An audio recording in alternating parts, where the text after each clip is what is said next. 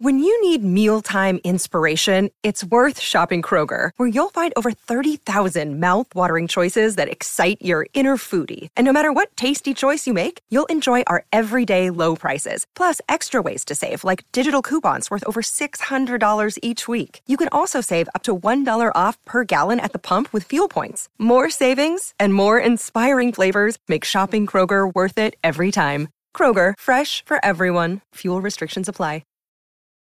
Thank you for listening to West Indies on 99.94. I'm your host, Mashal St. Patrick Hewitt from the Caribbean Cricket Podcast. And with me as ever is my partner in crime, Santoki Nagulendran. On today's show, we're going to be chatting about the West Indies T20 side.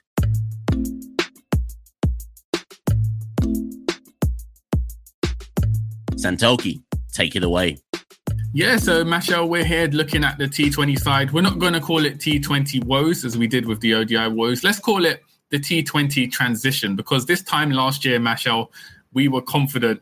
We were proclaiming everywhere across all platforms that West Indies were going to win the 2021 World Cup. Unfortunately, it did not go to plan. We crumbled, partly down to playing in the UAE, and partly it was just too much for a lot of our aging superstars who were part of this dynasty that West Indies had built. If we just talk about some of the names that have either retired or been dropped or not played for West Indies since that World Cup, boy, I don't think we've ever seen such a transition for a T20 international side. But we've got Kieron Pollard's retired, DJ Bravo retired, Lendl Simmons has retired, Chris Gale's no longer part of the team, Evan Lewis, Andre Russell haven't played since the World Cup. Sunil Narine hasn't played in about 3 years. Who else am I missing? Ravi Rampal hasn't played since the World Cup.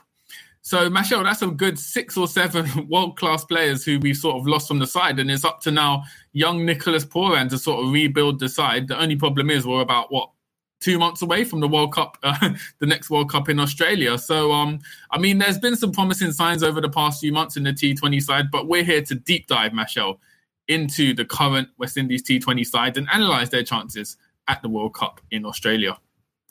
Yeah, I guess Dwayne Bravo's song that he recorded for the T20 for the 2021 World Cup is not going to be applicable for the 2022 World Cup. But just one last time, it's only licks when we touch down.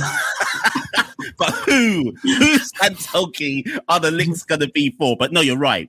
Listen, that's a when you properly say those names on paper, that I think you and I, in fact, lots of people spoke about it, not just you and I, but I think lots of people made that parallel between Spain. Spain was the best parallel I think people used. So that Spain side that won the 2008 World Champs, the 2010 World Cup, then the 2012 World Champs, then they tried to go one more tournament effectively with the same side and got completely licked down in the 2014 World Cup out in the group stages. And I think they've then had to go through a revamp. And even now in 2022, Spain are back, but they're not actually back in terms of being proper title contenders. And it's kind of the same with the West Indies, but with an unforgiving West Indian public, the time gap that Nicholas is being given, and Phil Simmons by proxy, to develop another championship winning side is basically a couple of games, because people will cuss them if this team doesn't suddenly perform immediately. And what's interesting to me, Santoki, is post-World Cup, we've brought in the exact players that people wanted pre-World Cup. And arguably, you could say, are we any further on? I mean, we're making piecemeal improvements, but if we're going to be realistic, Santoki, we've gone from being a champion T20 dynasty that essentially showed everybody else how to play the game to now just being, I think we're just a bit of an any side now. We'll win some, we'll lose some, but we're certainly not trendsetters. We're certainly not leading the way. We're just in the pack somewhere, and probably nearer the kind of lower mid-table aspect of the pack. Like, it's interesting because for us, we're having to get used to knowing that we're just an any T20 side, the team that basically set the whole format up with the players that set the whole format up. And now we have to deal with we're just also rants in the T20 format. So it's a massive, and as you say, this cannot be understated how much of a transition this is. Yeah, I think teams used to play catch-up with us. We used to be trendsetters, as you rightly said. Our ability to clear the boundary was unparalleled. But we've seen teams catch up and we've sort of fallen behind to the point where you don't know the T20 side, you don't know what our clear philosophy or strength is. We're sort of, as you said, a middling team. We don't really have any strengths. We're just there in the mix. Obviously, in a World Cup, anything can happen. You put a good run together, you can get to the final. But it's interesting as well, Mash, as you said, this sort of desperation from the public to try and fill the void from these legends has led to the likes of Odean Smith, Romario Shepherd being fast-tracked into the side on the basis of good CPLs last year, and also getting big IPL deals. Even IPL franchises were like, okay, we hope these guys can replicate what the previous generation does. And if they can, it will pay off massively for us. Unfortunately, we haven't seen that. We've seen a lot of inconsistency, particularly like Romario Shepherd. But we have seen some players, unexpectedly come into the side and do well. So I guess it's mixed fortunes. But for those of us who, the glory days, 2012, we won the World Cup. 2014, we lost on Duckworth Lewis when it was debatable that we could have done a chase. 2016, we won the World Cup again. That golden generation, that run, it's going to be very hard to replicate that with this side. And I think that will be very, very disappointing to fans because as much as we dwindled in the Test arena and the ODI arena, the T20 had been the shining light, the kind of gloss for us. It was like, it doesn't matter if we're poor in the longer formats. We've got T20, we dominate that. We can no longer say that, which is going to be a massive mind shift for a lot of fans. And as you rightly said, Phil Simmons and Pooran, they're going to get cuss outs because fans have such high expectations for this T20 side in particular. But Michelle, let's get to it then. Let's talk about this side Pooran's got now. We've lost Simmons, Lendl Simmons, Chris Gale, Evan Lewis. So that's created voids for two openers in the side. And we do you think we found it in Kyle Mayers and Brandon King? I mean, the stats say that I think, is it second? I think they're third. I think they've got the third most 50-plus opening partnerships in West Indies T20 history. I think it's 4 now they're on, or maybe it's 5 that they're on. But they're the third. They've got the third most. So the first thing we have to say is there is somewhat of a blossoming partnership developing between King and Mayers. And obviously, they'll look at the right-hand, left-hand thing. I think what I mentally and possibly other West Indian fans have to get their head round is they're not, I have to say this carefully because people might misconstrue what I mean here. Neither is a household name yet. So sometimes you can tell yourself, well, they're not that good, but that's possibly confusing the fact that they're not established world beaters. Neither one's an IPL player, for example. I'm not saying you have to be an IPL player to be a household name, but I'm saying that you need to be an IPL player to be a household name. Brandon King's never got an IPL deal. Kyle Mayers got one of those kind of backup deals, if that makes sense, to just be a squad player. So people have to get past the fact that they haven't properly established themselves yet in the franchise circuit yet. That said, you can't argue with the numbers. At current, those two are producing. And if the World Cup was tomorrow, that would be our opening pair. And to be fair, particularly to Kyle Mayers more so than Brandon King, I really like Kyle Mayers at the top. And the reason why I like Kyle Mayers at the top is he going to come off all the time? No. But is he going to waste time not coming off? No. So I would never expect to see Kyle Mayers play a match-losing innings at the top. If it comes off, he's going to score and he's going to score quickly. If it doesn't come off, he's going to get out and he's going to get out quickly. And to be honest, Santoki, I prefer that from my openers than just hanging around, stinking up the place, playing a match-losing knock at the top of the innings. So I've got plenty of time for Kyle Mayers. And before you come in with your viewpoint on it, Santoki, there's a problem here. What if Evan Lewis does come back?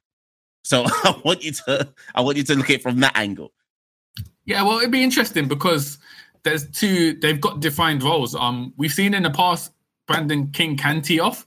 But in this side, he almost tries to create a stable opening and not lose his wicket and get the runs like that, while Carl Mayers is the one who tees off. Just to give some statistical context, Carl Mayers has the leading strike rate this year in T20Is in the power play, 144, which is remarkable. But then, as you said, the dilemma comes into it. It's a good dilemma to have if Evan Lewis suddenly does become available after CPL, because we know he's not been picked for the New Zealand T20Is. Later this month. So if he does come back and is put into the side after CPL, do we discard Brandon King and this successful partnership in favour of let's get a blistering opening, Carl Mayers, Evan Lewis swinging from the top? That could work. That could come off.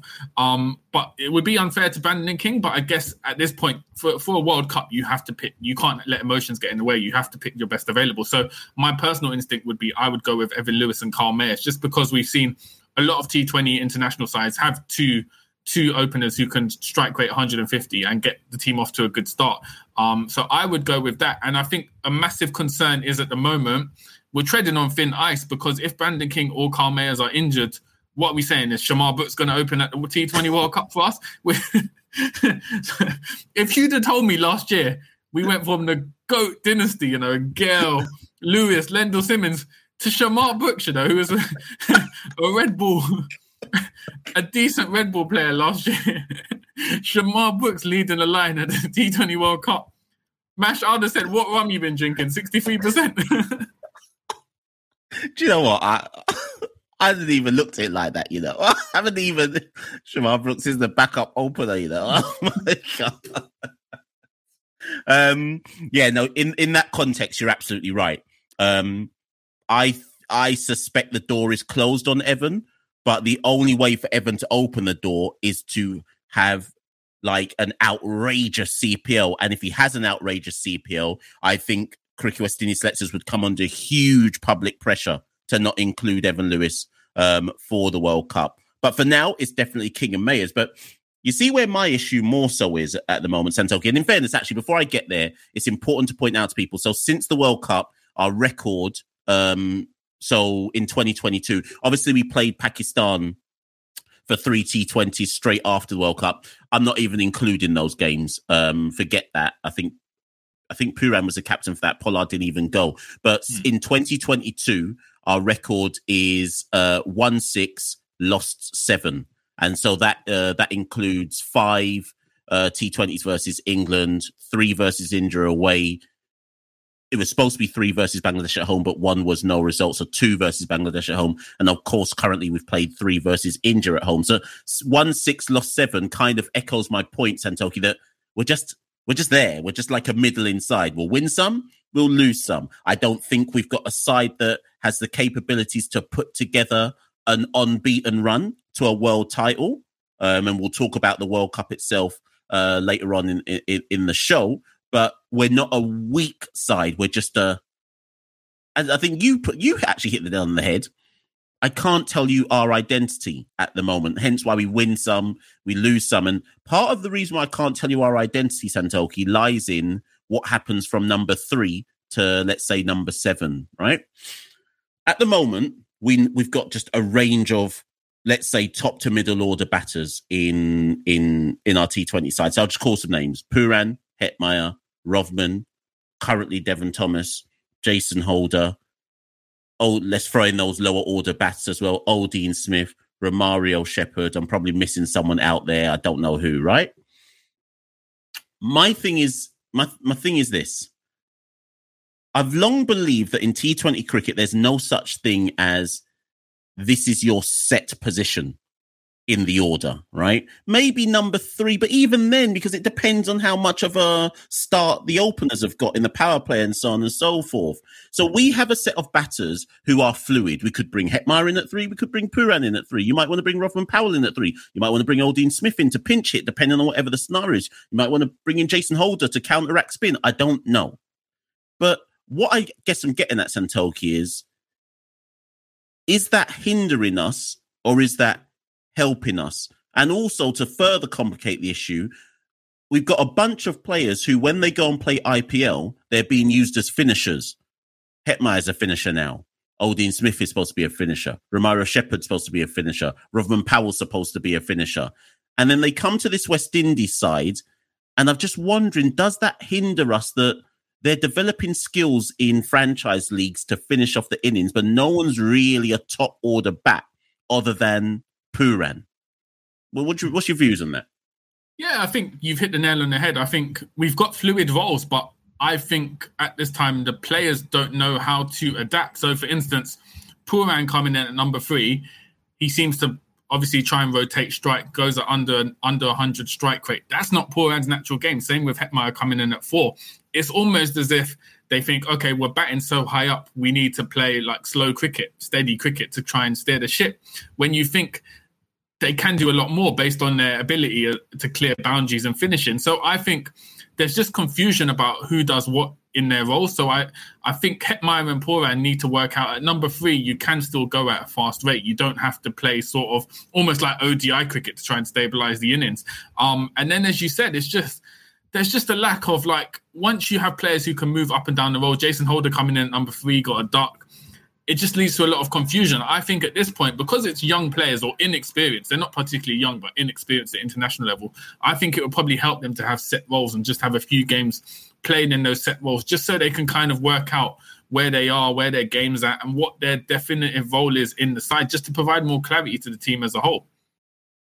Darren Ganga, during the third T20 versus India, was made an argument that going forward, given it's a World Cup year, Pooran should be 3, Hetmyer should be 4, and that's it. There's no changing from that position. Give Pooran and Hetmyer as much games at 3 and 4 now until the World Cup, so they are clear that is the expectation of them when the World Cup comes. And I was doing like a live watch along at the time, so we were discussing it in the chat about, is Ganga right on that?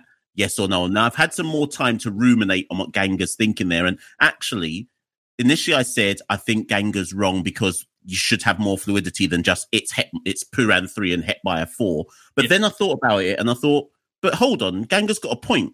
Because both Hetmyer and Pooran have the game to strike at 180. So why shouldn't they be? Why shouldn't they be 3 and 4? It's not like they can't go from ball 1. But they're not going to learn to do that unless they're told over and over again, you are coming in 3 at 4, get on with it. Like, you have to build these innings for us and lay the foundation for a Rovman or a whoever else it is that comes in there, the back end. Would you agree with Ganga or disagree? It's a tricky one, you know. I think Pooran's done so well at 3 against India, even though we lost that series away in India earlier this year. He scored, 60 in all 3 innings. Bangladesh as well, we saw him hit big scores over 70. I think he sort of nailed that role on. Hetmyer is a tricky one because he's only just come back into the side. So do you want to put that pressure on him, giving him a definitive role? Are you saying we have no other batsman who can bat higher up? So I'd agree Pooran should be our number 3 just because he has performed well in it. And he's obviously captain, so he can have more of a say in where he wants to bat. If he's happy batting at 3, he's one of our strongest batsmen.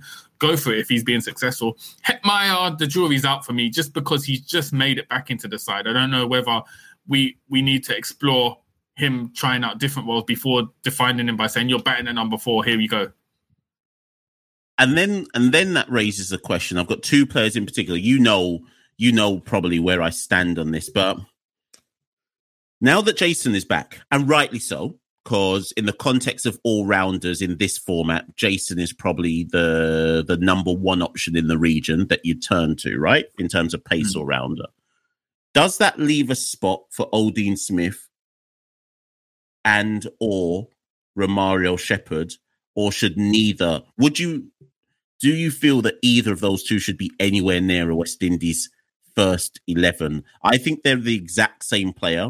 I think Odean... Maybe Odean's slightly better with the bat and Romario's slightly better with the ball. But my issue is, Santoki, I never feel 100% confident with either one with the ball. I always feel like, boy, they could go for huge licks today. And I just don't know how much time we've got. How much more time have we got to have faith in them ahead of World Cup? Should either of them be touching the West Indies side at this stage? Or if you're going for one, because it shouldn't be 2. I don't think we can afford to have both of them in the side. But If you're going for one, which one are you going for?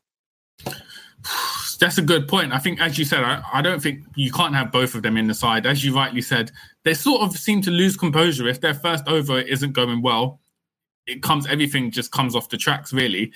Particularly with Romario Shepherd at the death. We've seen him take big licks over the last 2 years. I think Odean Smith slightly edges it for me based on the batting, and his bowling is slightly tighter than Romario Shepherd. So I think Odean for me slightly edges it. I'm not sure whether they would make my first. If it was a World Cup final, I don't think Odean Smith would be in my 11. I think you do need to play him though, because in a World Cup you're going to rotate squads due to the amount of games. So I think he's sort of like a first 11 fringe player. He's not guaranteed in the first 11. But out of the two match, to answer your question, I would go with Odean over Romario, going against my Guyanese bias. You know. Listen, the whole of Guyana is about to come for you. You know? What are your thoughts? Who would you go for? Santoki just went for the Jamaican Odean Smith over his own country brethren. I can't believe what I'm hearing. I think Odean's ability to hit hard lengths and Odean's ability to also bowl over 90 possibly gives him the edge. His inability to bowl with control. But then arguably you'd say that Romario's inability to bowl with consistent control works against him as well. It's a toss-up. It's a toss-up for me. I just know that I don't want to see both in the team. I'm only willing to accept one, and it's a toss-up. We'll put that one out to you, the audience listening. If you had to go for one, who are you going for? But Santoki, you were out at the T20 World Cup. You saw one of the greatest match-losing innings of all time from Lendl Simmons.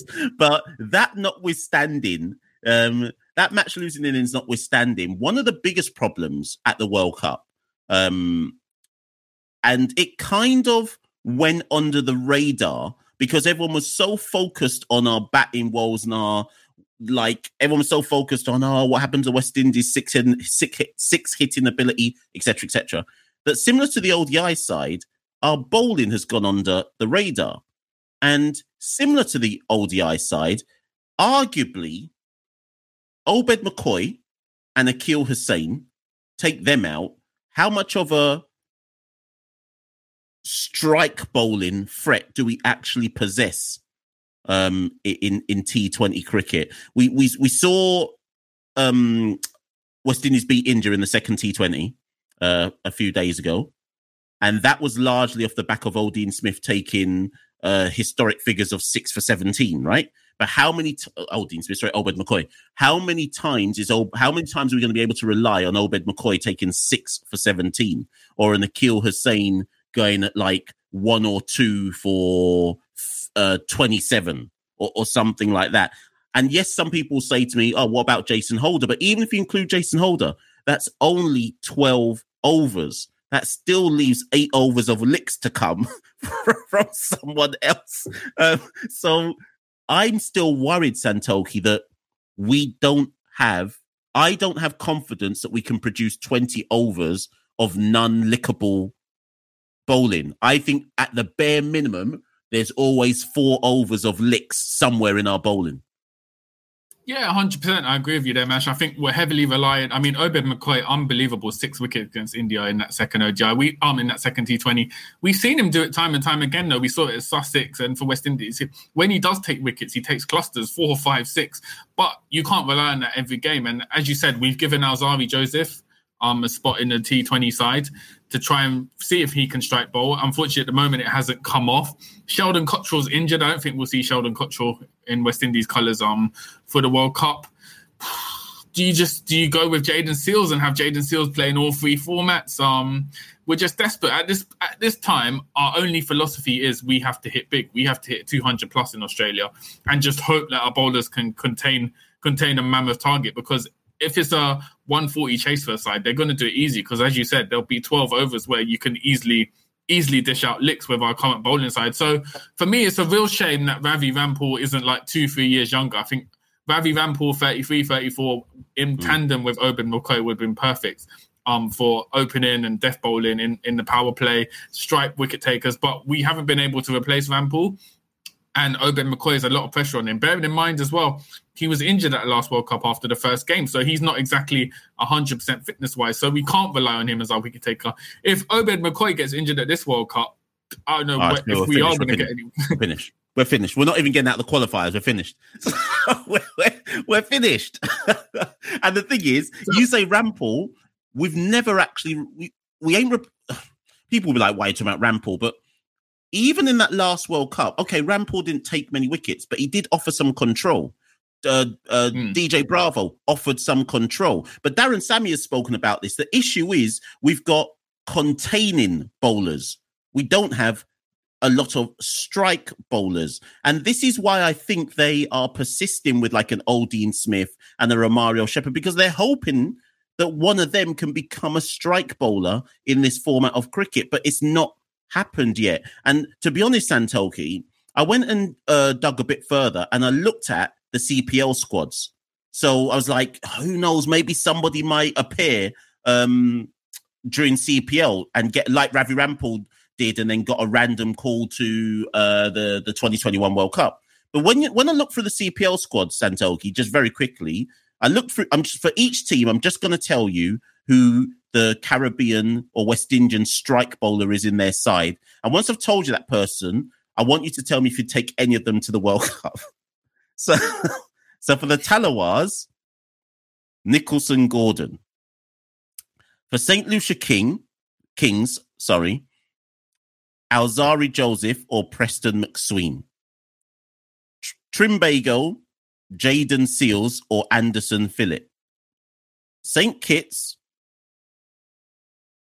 Sheldon Cottrell, if he's fit. And that's it. Barbados Royals, O'Shane Thomas. That's it. Guyana Amazon Warriors, I guess Gudakesh Moti, but we're talking about seamers here. So Chemo Paul. And that's it. My point being, Santoki, as we kind of said with the ODI side, we don't have that many options. We just don't. When we're talking about strike bowlers, we just don't have that many options. And the best T20 sides don't just have one, they have two or three. Like, so England, I'm not saying England are one of the best T20 sides, but for example, England, they might turn to a Tymor Mills. They might turn to Adil Rashid. Do you see what I mean? Like, they've got some strike bowlers they can turn to go get me a wicket. If you see what I mean. I just look at our side and like, boy, so it's Obed McCoy at the front end and the back end and everybody else, can you just go for a low economy? Or is there something I'm missing here, Santoki? Well, to be honest, though, I think we've benefited historically from the fact that the World Cups we won were in the subcontinent where we could rely on spin, Narayan Badri, Ben, and medium pace to get us wickets. DJ Bravo, like you said, even Marlon Samuels would pop up with a few wickets of spin. I think bearing in mind, this is the first World Cup in a long time will be played on pitches where you'll need pace bowling. It's basically highlighted a massive structural issue we have in West Indies cricket, which is strike bowlers in the shorter format. We've got away with it because of the World Cups being in the subcontinent, but this is the first time where, like I said, we're going to rely on pace bowling. We just don't have those attributes in the side. I mean, Ravi Rampal has probably been the only, up until Obed McCoy, the only world-class strike bowler we've had over the past 10 years in the shorter formats, if you think about it. So it's a shame O'Shane Thomas, Alzari Joseph haven't sort of kicked on in the format, but it is what it is. At this point, I think is essentially damage limitation. We're just going to have to take the likes of Odean and Romario to Australia and just hope they come good on the big stage. But I would even go so far to say, whilst I'm not even going to make any statements that we're going to win the World Cup or anything, I would just say it's probably long-term, bearing in mind the makeup of the squad, the experience, it's probably preparation for the home World Cup in West Indies, which will take place in 2024. So I think they'll just use it as a building block. I don't think any fans can, I mean, they will because it's West Indies, but I don't think any fans realistically should expect us to go to the World Cup and even probably make the semi-finals. I asked you about the ODI World Cup and you claimed we're gonna get through the qualifiers and make it to the final section. So I have to ask you the same for the T20 World Cup. Are we even going to get past Ireland, Scotland and Zimbabwe? Let's just deal with that first. Are we going to get past them? Just answer that first.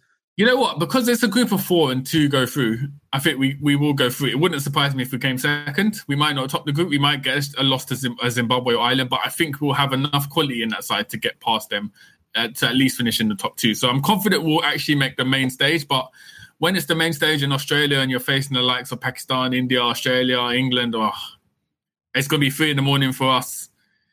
It's not. It's going to be painful times. So what I've said is I think we'll make it through the qualifiers, and I think realistically, West Indian fans, you know what we're like. Not us two, but West Indian fans in general. There's going to be a cuss out if they don't make it out of the World Cup group in terms of the main stage. But actually, Santoki, I actually think the aim should just be come back with more wins than in 2021. So if they go to the main stage of the World Cup and win 2 out of 5, I'm accepting that.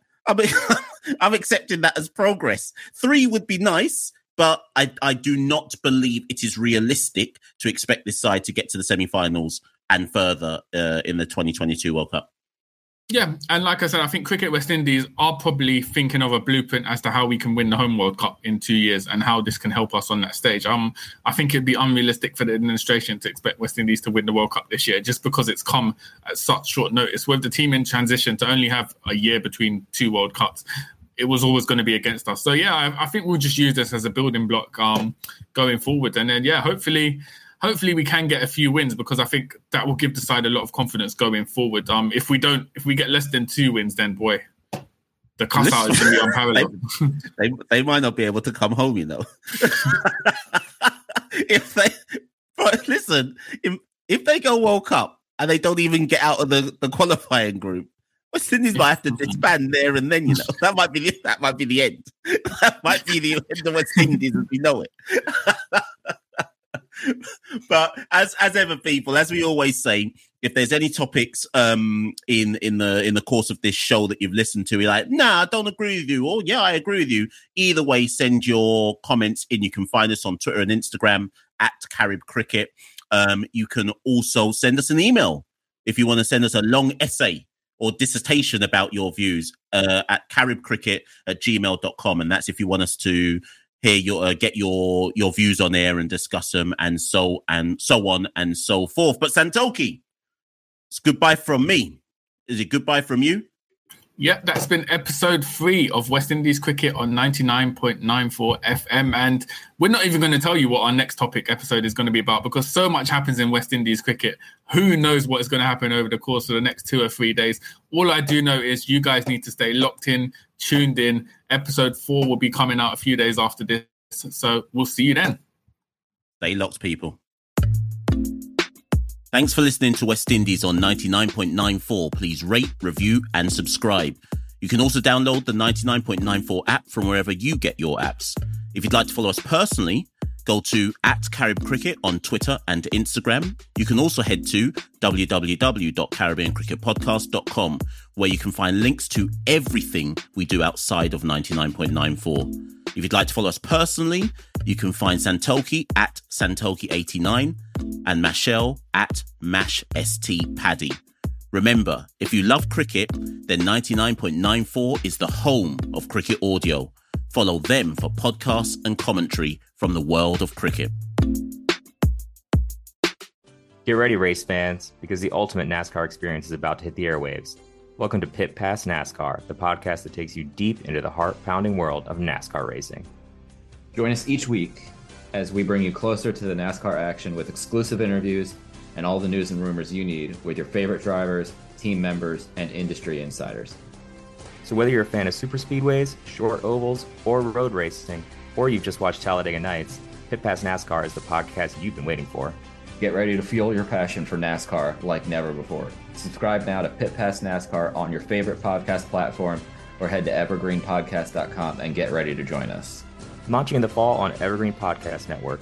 Follow us on social media at PitPass_NASCAR to stay up to date with everything you need to know about the podcast.